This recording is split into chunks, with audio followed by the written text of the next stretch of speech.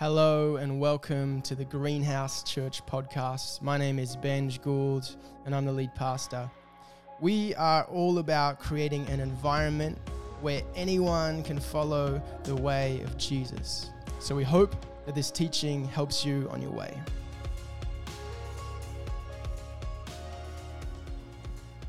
Great to see everyone. My wife Victoria, she actually got a little word for you guys as a congregation, so let's give her it's her birthday today. Thank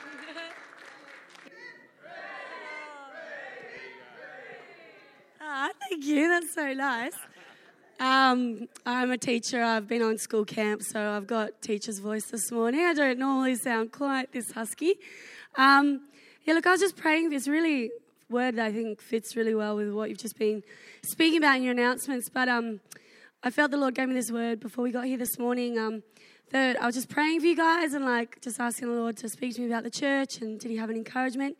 And what I saw was this, it's like, you know in those movies they have the action scenes and the road breaks open and all of a sudden like a water pipe explodes and shoots up in the sky. Everybody knows that image. That was kind of what I saw, and I felt like the floor just cracked open and out of it just shot up into the sky this stream of living water, like a well had been cracked open. And I said to the Lord, what is this? What does it mean? And I felt like he was saying, there is this depth of this well of the living waters of God in this house. But there's going to be an exponential releasing of that in this coming season. And I sort of pressed again and said, well, how, Lord? What's going to cause that to crack open?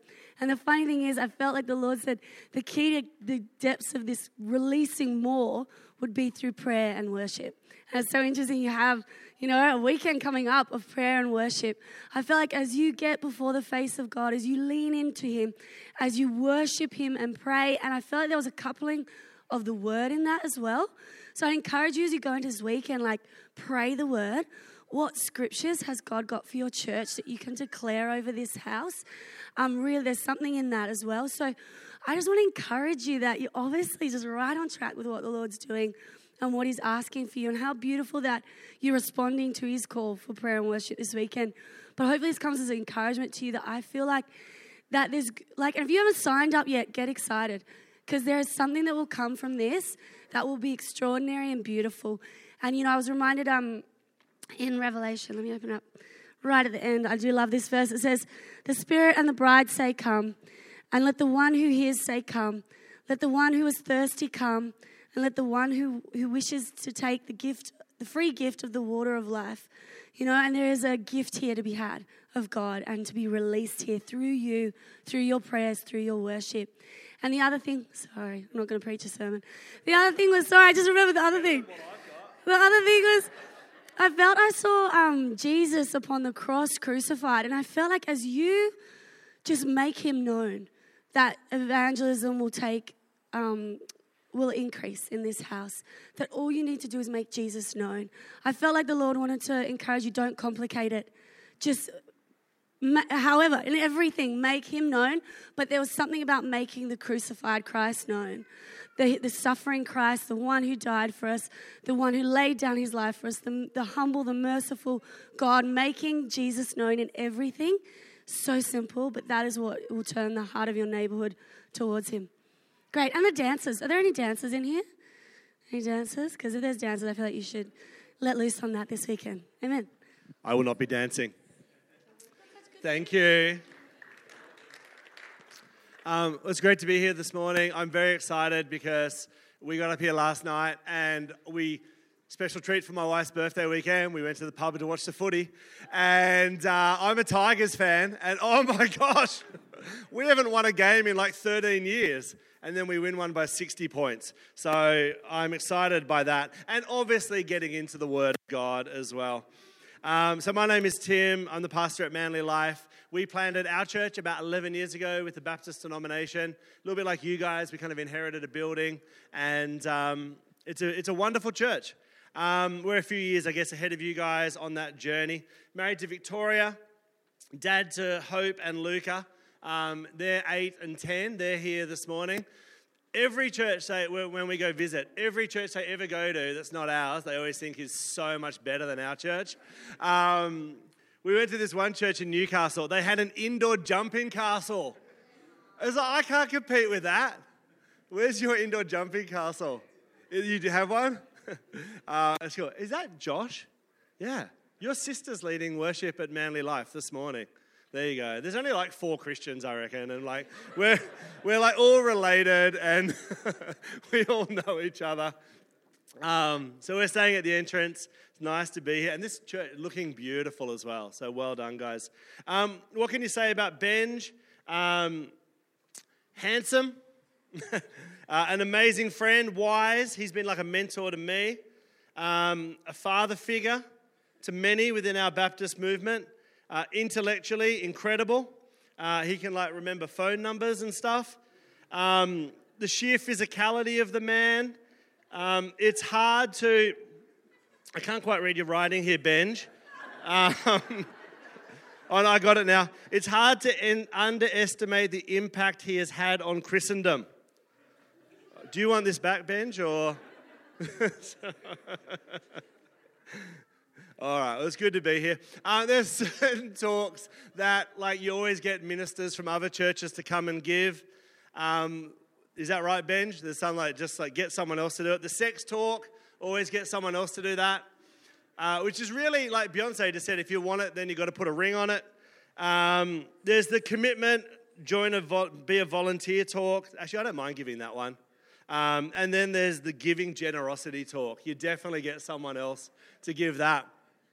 So that's what I'm doing today, talk on generosity. It reminds me of the story of the $5 note and the $100 note.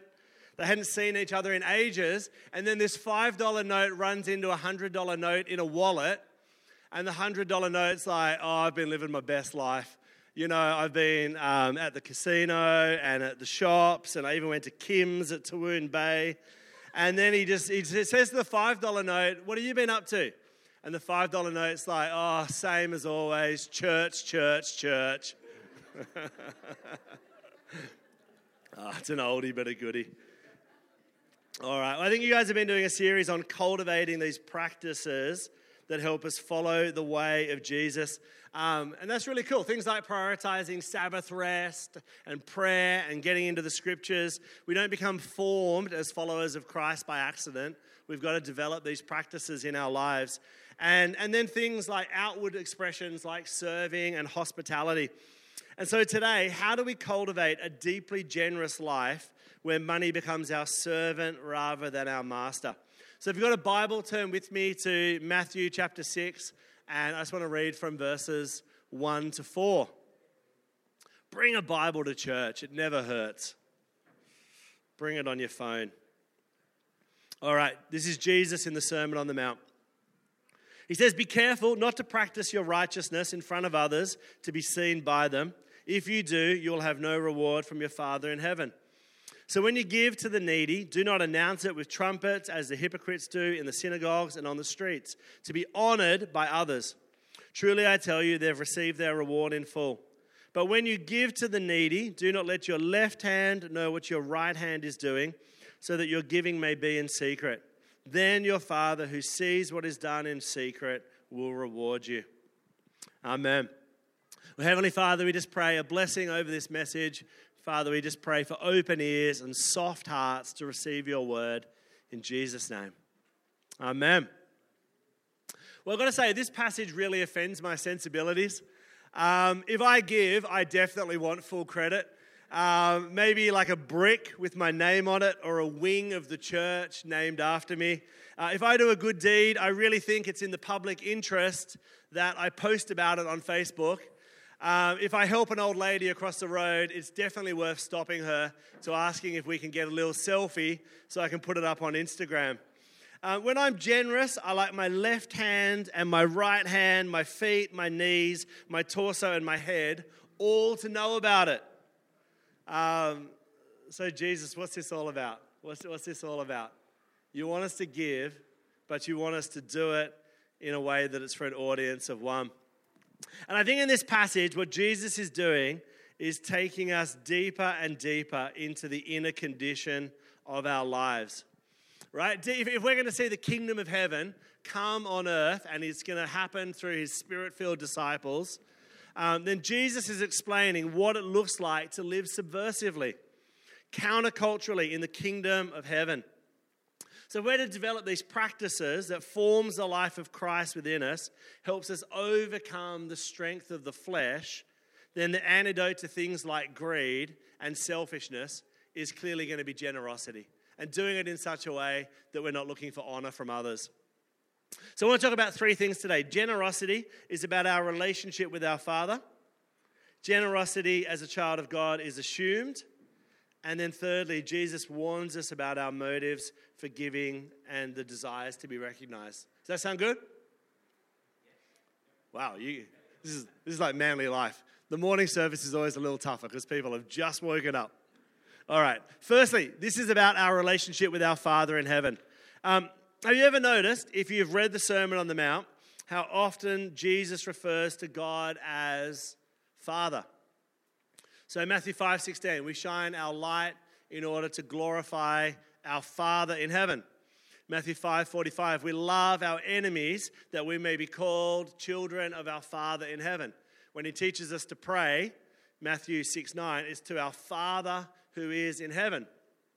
And then so much of chapter 6, which I just think is some of the most brilliant teaching on generosity, prayer, and fasting, is about our Father seeing what is done in secret and then rewarding us.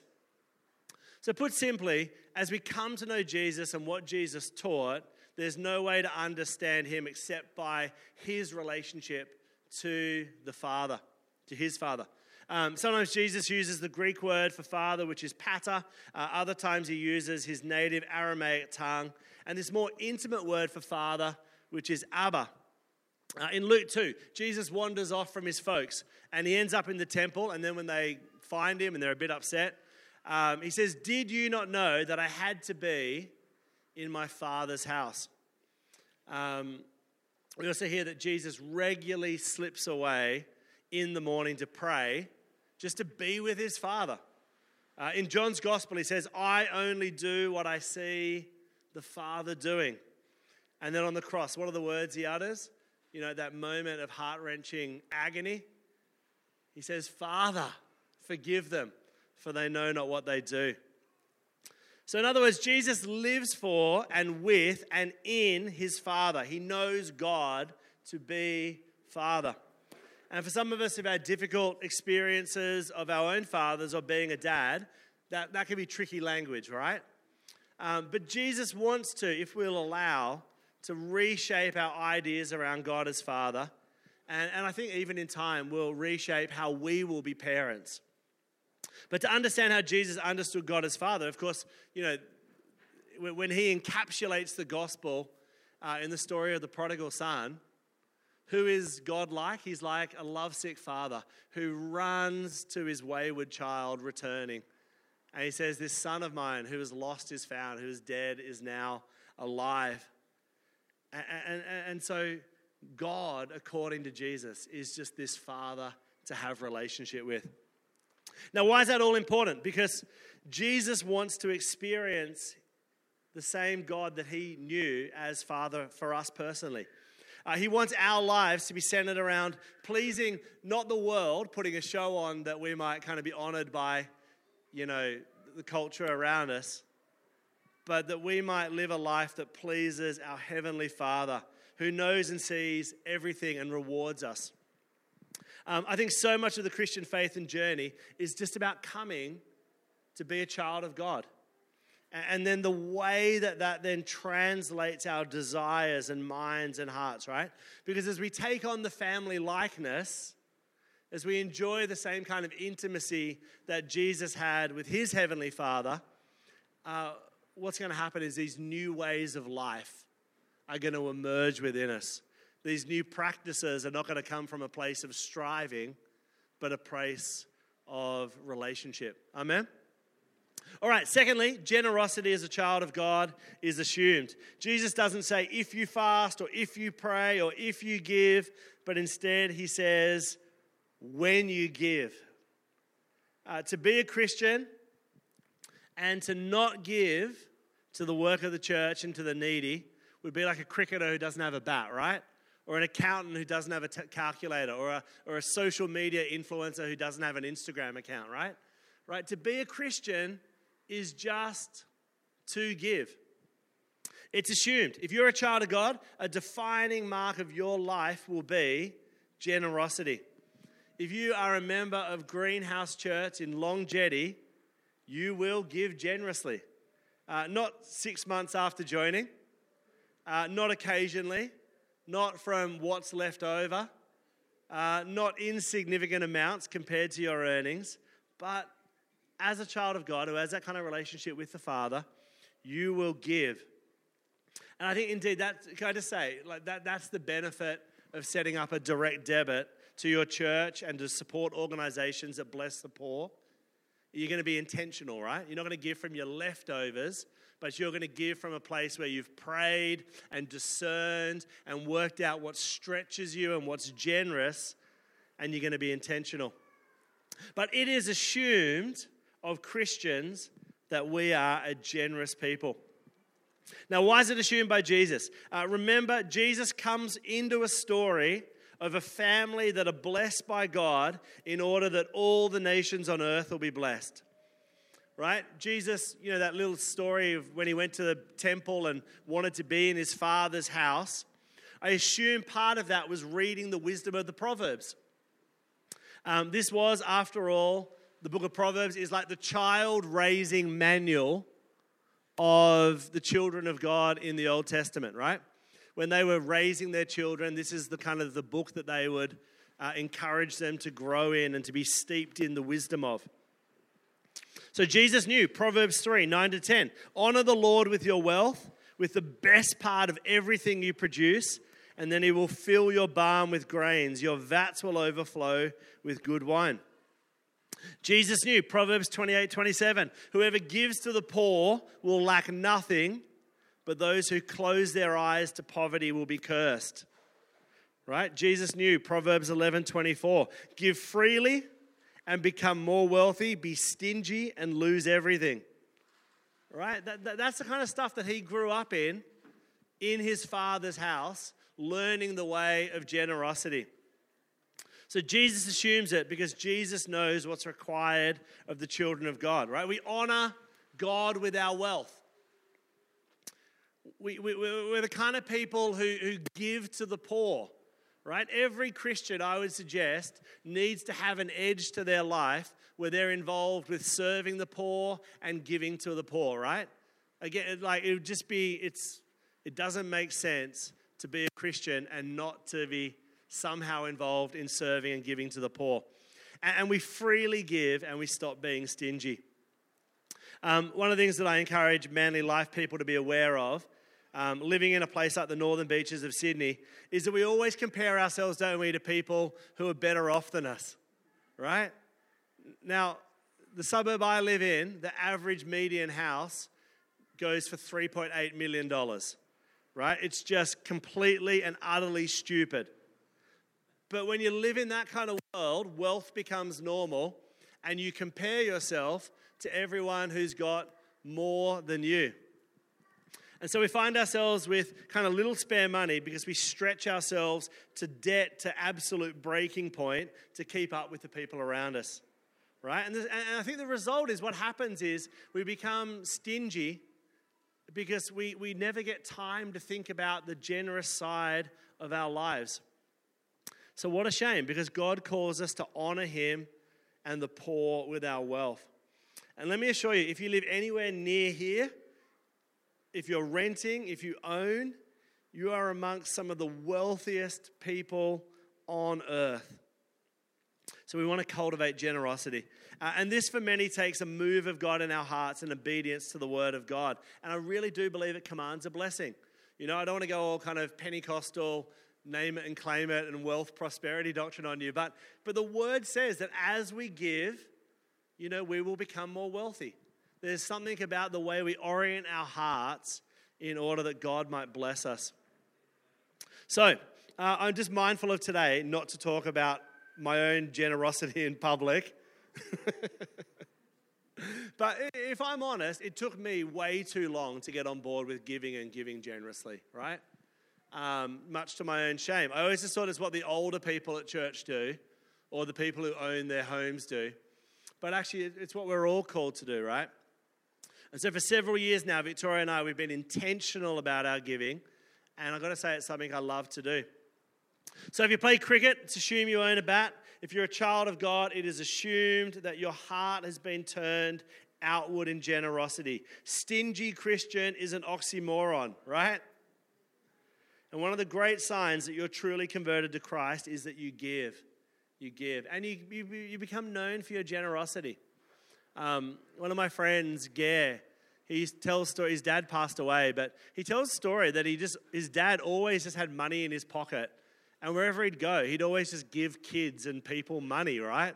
Like he just wanted to be a blessing wherever he went. He'd just give a 20 or he'd give a 50 to someone. And just get known for your generosity.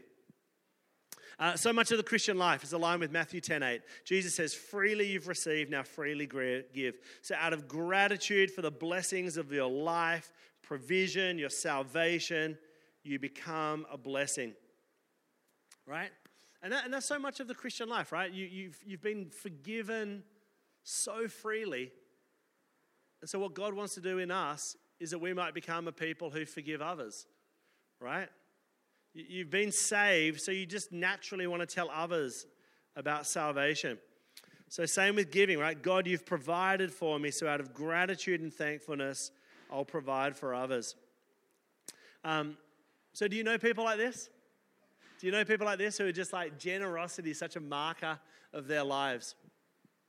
One of the stories that always stuck with me when I did my Bible college in Vancouver in Canada. And we used to do lectures, and then we'd go to this Irish pub in the evening and have some drinks and just unwind. And some of the professors used to come along, and it was a really great kind of way to finish the academic week. And I remember one time, there must have been someone who just overheard our table's conversation, and we'd spent a fair bit of money that night on drinks and food, and there was quite a big group of us. And this person anonymously had just gone quietly and paid the bill for us, right? And then when we went to get up and leave and go, they were like, no, the bill's been paid. You guys, someone heard you guys were students and studying theology, and they've just come and paid for everything, right? Generosity leaves a mark on you, right? That's the kind of thing that you want to be shaped by and then kind of walk into in your own life as well. So I know I'm hammering at home, but that's the benefit of being an external preacher. What kind of Jesus follower do you want to be? What about you? Are you going to start giving? Not just because I always remind people at Manly Life, it's like there's a difference between thinking about giving and actually giving. All right, so honor the Lord with his work and give generously to the poor. Okay, final thing, and this is, I guess, the heart of the passage. Jesus warns us against our motives for giving and the desire to be recognized. So let's hear it again. Matthew 6, 1-4. Be careful not to practice your righteousness in front of others to be seen by them. If you do, you'll have no reward from your Father in heaven. When you give to the needy, don't announce it with trumpets as the hypocrites do in their synagogues and on the streets to be honored by others. Truly I tell you, they have received their reward in full. But when you give to the needy, do not let your left hand know what your right hand is doing, so that your giving may be in secret. Then your Father who sees what is done in secret will reward you. I mean, Jesus is a genius, right? How brilliant is our Savior that even in an area like this, he just wants to go after our hearts. It should come as no great surprise that Jesus warns us against practicing our righteousness in front of others to be seen by them. Now, why does he do that? Because I think Jesus is deeply concerned with the inner condition of his children. The context of this passage in the Sermon on the Mount is this is what it looks like to live as citizens of King Jesus. It's not just about external conformity to the law when it comes to murder or marriage or how we treat our enemies, but Jesus actually wants to heal and transform the broken conditions of our inner lives. And so that's why in the Sermon on the Mount, he goes after not just what we do, but actually goes after anger and lust and our desire for revenge. So beware, he says in this next section, of practicing your righteousness in front of others. He says that's what the hypocrites do, and they've received their reward in full. And so deeper and deeper into our hearts goes Jesus, right? Deeper into our inner motivations to be seen and honored by others. So what's Jesus doing here? Well, it appears that Jesus is saying that in the coming kingdom of heaven that he is bringing on earth, that it can get hijacked in our lives by the desire to find approval from others, right? So he says, be on guard. Be on guard. This is the kind of thing that can block the kingdom of heaven from breaking out in you. So he's bringing heaven to earth. And he says, hypocrites, he says, announce their giving to the needy with trumpets to be honored by others. On our righteousness, I like what A.B. Bruce, the Scottish 19th century theologian, said. He said, show when you are tempted to hide, and hide when you are tempted to show. Isn't that good? So when are you tempted to hide? Jesus has, of course, in the same sermon, called us to be the light of the world, a city on a hill that cannot be hidden, right? So clearly there are meant to be, in your Christian life, visible acts of righteousness that Jesus desires for us to exhibit before the world. Matthew 5:16, let your light shine before others that they may see your good deeds and glorify your Father in heaven. But that seems to be more about like our character, about kind of our acts of mercy, our kindness, our treatment of enemies, our desire to be peacemakers. But then we are told, hide what we're tempted to show, right? Hide what we're tempted to show. Is that good? So, don't parade your generosity with trumpets. Don't pray publicly to try and impress people with lots of flowery words, right? When you fast, don't do it where everyone will notice just how serious and self-denying you've been, right? Show when you're tempted to hide. Hide when you're tempted to show. Hide when the motive is to display how good you are, and show when the motive is to display how great God is. And this seems to be not just so much the privatization of piety, but the purification of motive. Right? Let me say that again. It seems to be not so much the privatization of piety, but the purification of motive. Whose eyes are you giving for, right? Who do you pray for? Who do you fast in order to please? I've got to say, this is so liberating. It's so liberating. Dying to the need for the approval of others. Wouldn't you say that we're like just a generation who is dying for the approval of the people around us, right? That's why we're stuck on social media so often, is because we're desperate for likes and to be acknowledged by others. And so Jesus says, be set free from that. Live generously for an audience of one like, right? We all have got that desire to be noticed and affirmed, to receive positive attention. Let it come from your heavenly Father. And the phrase Jesus uses, receive their reward in full, it's a business term from ancient days. It means receiving full payment, right? If you're in business, receive payment in full. If I give to get applause and recognition from others, Jesus says you've received full payment, right? That's your reward. You've got it. But then what room is there for God to reward you? You've got what you wanted. It's almost like Jesus is saying, so move along, right? Move along. But to get the reward from the Heavenly Father. And what's this reward? Well, surely it is the kind of relationship that Jesus experienced with his Father, right? That seems like a pretty great thing to be entering into. Surely it's the promise of Proverbs of lacking nothing. Surely it's the rewards of not having to have everything we do applauded by others. Maybe like Jesus, even the Father's voice saying, this is my son, this is my daughter with whom I am well pleased. The reward is to be drawn alongside your Father in heaven and just to enjoy his presence and his blessing and his delight. Well, I guess as I finish, let me just encourage us into action. As I said, I sometimes joke at Manly Life, there is a difference between thinking about giving and actually giving. So I want to encourage you guys this week or this morning, let's be generous to our church here, Greenhouse at Long Jetty. Let's actually take that step of praying and thinking, what do we want to give, setting aside that, and maybe setting up that direct debit. What a wonderful thought. What an awesome thought that the family of God here at Greenhouse in Long Jetty would be a generous people. Ones who give to the church and the poor, not needing the applause of the world. And that this church's reputation would be a place where there's just a whole bunch of people who've received freely from God and just love to freely give away. There is just such a massive future for this church, isn't there? Jokes aside, to have Benj and Mel leading you guys is an incredible blessing.